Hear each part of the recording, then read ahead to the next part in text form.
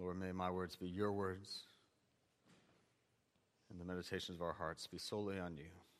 And we ask this in Christ's name. Amen. You may be seated. Good morning. Never cease to be amazed at the miracles that I see here in this place. I arrived in my office this morning and my clock was miraculously correct after 8 months. It's amazing. So I'm expectant today, expectant for the way the Lord will show up in our worship. That had nothing to do with the sermon, I apologize. We are moving on. We've just finished up our sermon series in Hebrew, and we're moving on to a 3-week series. We just want to talk about stewardship for a little bit. Stewardship. The overall title and the title of our stewardship season, if you will, is we want to focus our thoughts and our hearts on this idea that what we are doing now is building foundations for the future. And we're going to do that through how we steward the gifts God has given us. That's basically what stewardship is. It's the intentional use of the gifts that God has given us for the praise and glory of the giver of the gifts. We use our gifts for the glory and praise of God. And when we do that, as a community, as the body of Christ, that we call ourselves the St. Paul's Church, we are building foundations for the Lord to work in this place in mighty ways. And so that is going to be the topic for the next 3 weeks. And I know when you think stewardship, you think, oh, great, 3 weeks of sermons on money and finances, and that's not accurate. We will have a week of a sermon on generosity, but this is a holistic understanding of stewardship, a stewardship that understands how we steward our lives to the worship of God. That's going to be our topic today, or how we steward our lives and our talents and our spiritual gifts to use them for God's glory. That'll be next week. And then the final week will be indeed one on generosity and finance. How do we steward the financial gifts that God has given us for His service? And so we want to be intentional in these 3 areas, okay? Our worship, our talents, and our finances. We want to be intentional in these 3 areas so that we can give glory to God as the body of Christ and continue to build a solid foundation from which the gospel can be proclaimed in this church. And so today our focus will be that on worship. How do we stewardship our lives in this area of corporate worship? And so to do that, we're going to look at John chapter 4. If you have your Bibles, I would certainly appreciate it if you open them. You can, if you have it on your phone, that's fine, or your tablet. By all means, use that. We're going to look at John chapter 4, and we're going to begin in verse 21. Some of you, as just a quick aside, might be looking for an outline in your handouts this morning, and you don't have one.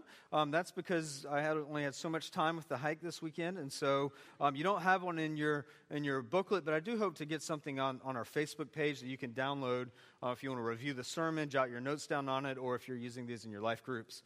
By all means, I hope that's available to you by the end of the day or tomorrow. So we're in John chapter 4. We're starting in the middle of a story. And many of you know this story well. This is the story of the Samaritan woman that Jesus meets at the well, right, in the middle of the day. Jesus is traveling, and his disciples are traveling from Judea, which is in the southern part of Israel, and they are traveling from there, so around Jerusalem or Jericho. They're going north. They're going into Galilee. But to get there, they have 2 options.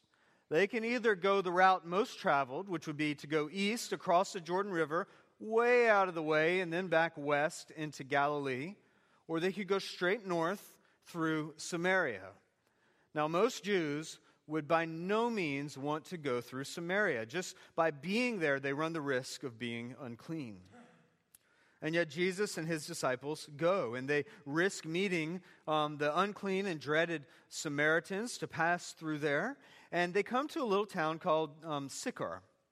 And Jesus waits there while his disciples go to find food, and he's waiting by the well. And there he meets a woman coming to fetch water.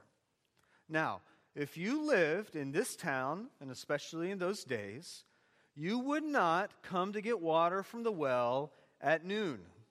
Why? It's too hot. The only reason you would come at noon is because you didn't want to see anybody. And that is certainly what this woman was doing. Not only was she an outcast in the eyes of the Jews simply because she was a Samaritan, but she was an outcast in her own town because of her moral indiscretions. And she knew she would be heckled and shamed if she came to that well at any other time when all the other women of the town were there. And so she came at noon, and she met Jesus. And they have this conversation, and we don't have the time today to get into the background of this conversation or this woman's history, but we do want to just note the main point of this conversation. And the reason Jesus is even initiating this, he wants to bring this woman who has religious questions, she's a spiritual woman, he wants to bring her from a place of disbelief in who Jesus is to an understanding of him as the Messiah. If you read the story as a whole, Jesus goes from just a strange man sitting by the well to someone who is proclaiming himself to be the Savior, the Messiah of God. Jesus rarely makes such a direct claim about who he is. And yet by the end of our reading today, you have him saying to this woman, I am the Messiah. I am the one you've been waiting for. I am the Savior you've been seeking. He takes this woman's misdirected worship, her misdirected understanding of religion, and he brings her to an understanding, or he hopes to bring her to an understanding of his identity as the Messiah. And so that's where we want to focus in as we look at this question. There's this obvious road we could take of Jesus as a gentle and loving Lord interacting with this woman. And it's an amazing story. But what we're going to focus this morning is in a slightly different direction, a more subtle aspect of this conversation. This is a woman who's interested in religious questions, but Jesus has to move her from a place of misdirected worship to authentic worship. This movement of misdirected worship to authentic worship is what we're going to focus on this morning. And so John chapter 4, verses 21 to 26. First thing we observe about this woman, she is definitely a religious woman. She's a spiritual woman. Despite her indiscretions, despite the fact that she's a Samaritan, she wants answers to spiritual questions. And we see that even as early as verse 9. Jesus is talking to her, and she says, why are you even talking to me? I'm a Samaritan, and you're a Jew, and you're asking me for a drink of water? Don't you know that the Samaritans and Jews don't talk to each other on the basis of religious grounds? Or if you read on to verse 12, she says, are you calling yourself better than Jacob, the father of our people, the one who dug this well? Jesus, are you saying you can provide better water than the great father, our namesake Jacob, who dug this well? Can you give us better water than him? That's a religious question. And then when we get to our reading this morning, she says this, verses 19 and 20. She says to him, Sir, I perceive that you are a prophet. Our fathers worshipped on this mountain, but you say that in Jerusalem is the place where people ought to worship. Do you see that? She's religious. She's spiritual. She cares about religious questions. When Jesus goes into her background and history and her infidelity, she says, you must be a religious man. Let's talk about this. She's a religious woman, but her worship is misdirected. The Samaritans were worshiping on a mountain in Samaria. They said that was the true and authentic place of worship. They're in the Hebrew heritage, but as part of this northern kingdom that was overrun by the Assyrians, they had intermarried and their worship had become syncretized, and they were worshiping God, but they were worshiping in misdirected ways. And that was the main point of contention between the Jews and the Samaritan. And so here we have this woman. She's trying to worship God, but she's worshiping him in a way that's not accurate, in a way that's not right. And where we need to be challenged today is right here. We need to look at this woman and we need to identify with her. And we need to ask ourselves, how is our worship of God misdirected? how are we worshiping God in the wrong ways? Or how are we creating a caricature of God and then worshiping something that's not here in Scripture, that's not revealed to us through Jesus Christ? Now, there are many ways to do this. But one way that seems to be prevalent throughout the church is this idea that Christianity is about good morals, that Christianity is about having our needs met, and that Christianity is about a distant God that we'll get to meet in heaven one day, but right now we're kind of on our own to figure things out. And so we say, look, true worship, first of all, is about doing the right things and being a good person and following the rules. We've reduced Christianity to rule following, and that is a misdirection. We've also reduced Christianity to a religion that's designed to meet our needs. And so we come to church on Sunday, or we participate in the church's programs, and at some point we say, my needs just aren't being met. I'm going to go somewhere else to get my needs met. Christianity is supposed to teach us how to grandparent. It's supposed to teach us how to parent. It's supposed to teach us how to use our finances. It's supposed to teach us how to succeed in this life. That's the misunderstanding of Christianity, one that says it needs to meet my needs instead of submitting itself to the worship of Jesus. And then we had this misdirected worship that said God is distant. He's removed from the ways of this world. And so, yes, we believe in Him, we have faith in Him, and one day we'll get to be with Him. But right now, we need to walk in this world according to the world's rules if we have any hope. You see this played out all the time. We compromise, right? We give in to the ways of this world because the ways of God, those are maybe in the future when we're dead. But right now, we got to make it. We've reduced it to a religion, this moralistic, a religion that's about meeting our needs. And it's a religion about a distant God who has no word for us now. It's misdirected. But Jesus wants to show this woman authentic worship. What does true worship look like? And so she asks this question there in verse 20. Our fathers worship here, but you say we should worship there? Come on, prophet, what is the right answer?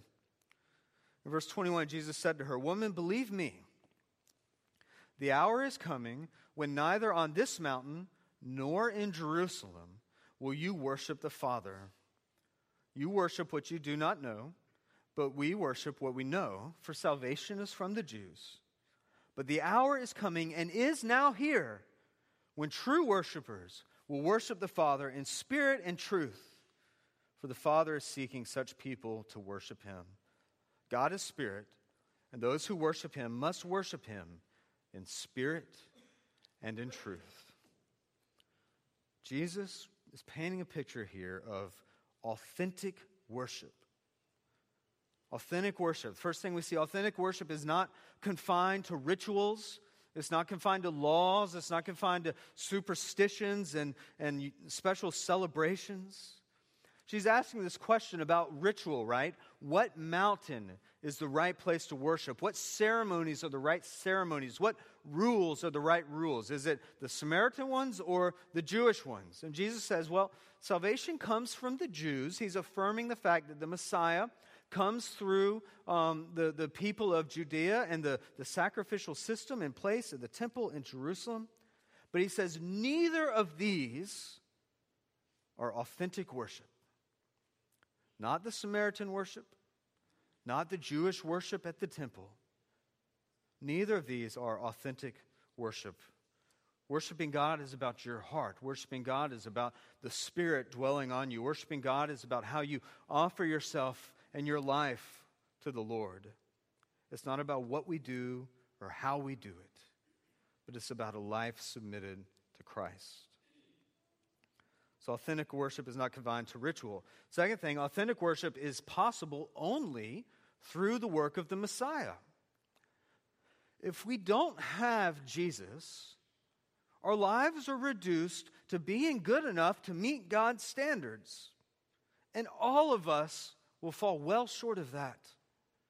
We can't possibly worship God without Jesus. And so he says to this woman, the hour is coming, what? the hour is come and is now here. It is right here, right now, in your presence, at this well in Samaria, that you are able to worship God in spirit and in truth. Authentic worship is possible only through the work of the Messiah. And finally, authentic worship is offered, as we said, in spirit and in truth. Authentic worship is not seen in the ceremonial or sacrificial systems. It's not seen in following the rules and obeying the laws, but it is evidenced by the work of the Spirit in the life of the worshiper. Authentic worship is seen in spirit, and it's also seen in truth. And so we don't see authentic worship when we make caricatures of who we want God to be. It's not seen in our personal understanding of God. If we've gone through the Bible and scratched out the parts we disagree with because, well, our God just wouldn't do it that way, that's not authentic worship.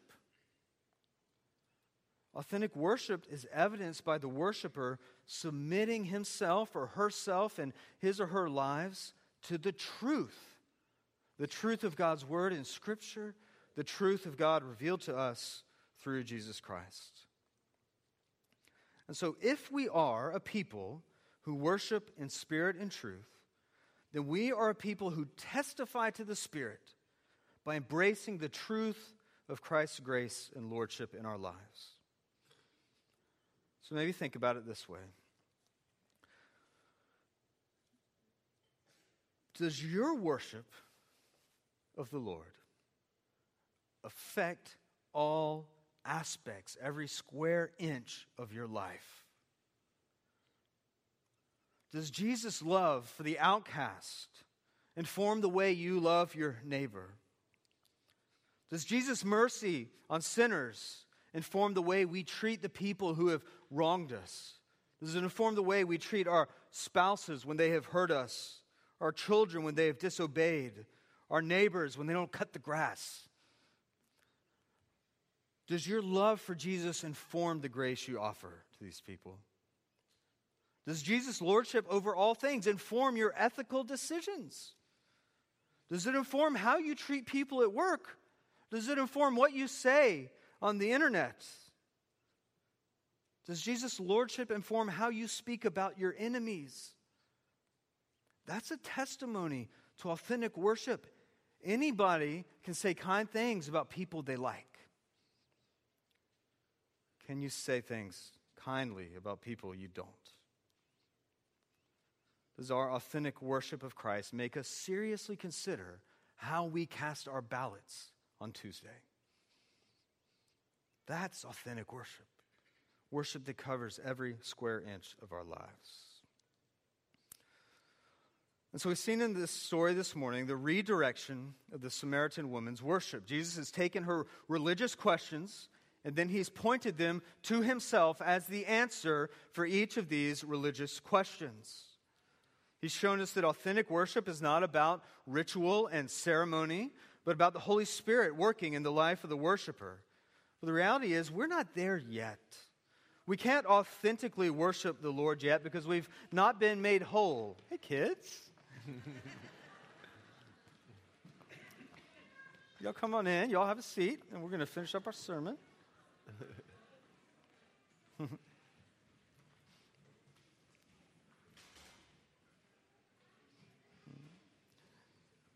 So I'm just going to tie this up really quick and land the plane. I'm almost done anyway. How does Sunday worship then, if we're talking about stewarding our corporate worship and what we do intentionally on Sunday mornings, how does that affect this daily worship that we've been talking about in spirit and truth? And it basically goes like this. When we come to worship the Lord on Sunday mornings, our lives and our habits are shaped in such a way that equip us to worship the Lord throughout the week. When we come and hear the gospel proclaimed and hear the gospel read, when we come and receive the sacrament, the body and blood of our Lord Jesus, when we come and witness baptisms of children and adults welcomed into the body of Christ, that shapes and changes our heart through the work of the Holy Spirit so that we can then go out and do the work God has given us to do. Isn't that what we pray every week, right, after communion? Send us out to do what? To do the work you have given us to do. Send us out to offer true and authentic worship. And so that is our challenge in this stewardship season. We want you to actually make a commitment to say, you know what, we are going to be intentional about this area of our lives. We're not going to haphazardly make this a priority. We're going to say, no, this is a real thing for us. And so what if, just throwing this out there, what if for the next year you said, I'm going to come to Sunday morning worship one more time a month than I normally do. And so if you're at every week, that's fabulous. Keep it up. You know, if you're at twice a month, hey, 3 times a month, just one more Sunday. If you're once a month, one more Sunday. What would that look like in your lives? Would you be shaped then for authentic worship day in and day out? I think you will, and I think you'll be blessed. And if you're here this morning, there's some of us here, some of you might be very much identifying with this woman. You might have spiritual and religious questions, and you're wondering, what is authentic worship? Where do I truly find God? And I would just invite you to stick around and find out if perhaps this is the place. Perhaps you can meet God here in a way that will change your perception of Him. Perhaps you can meet this man, Jesus, who would dare talk to you even in the midst of your shame and your suffering. And perhaps you too can make a commitment just to be with us until Christmas and see if you meet the God that you're looking for here and see if He can change your life. Let us pray.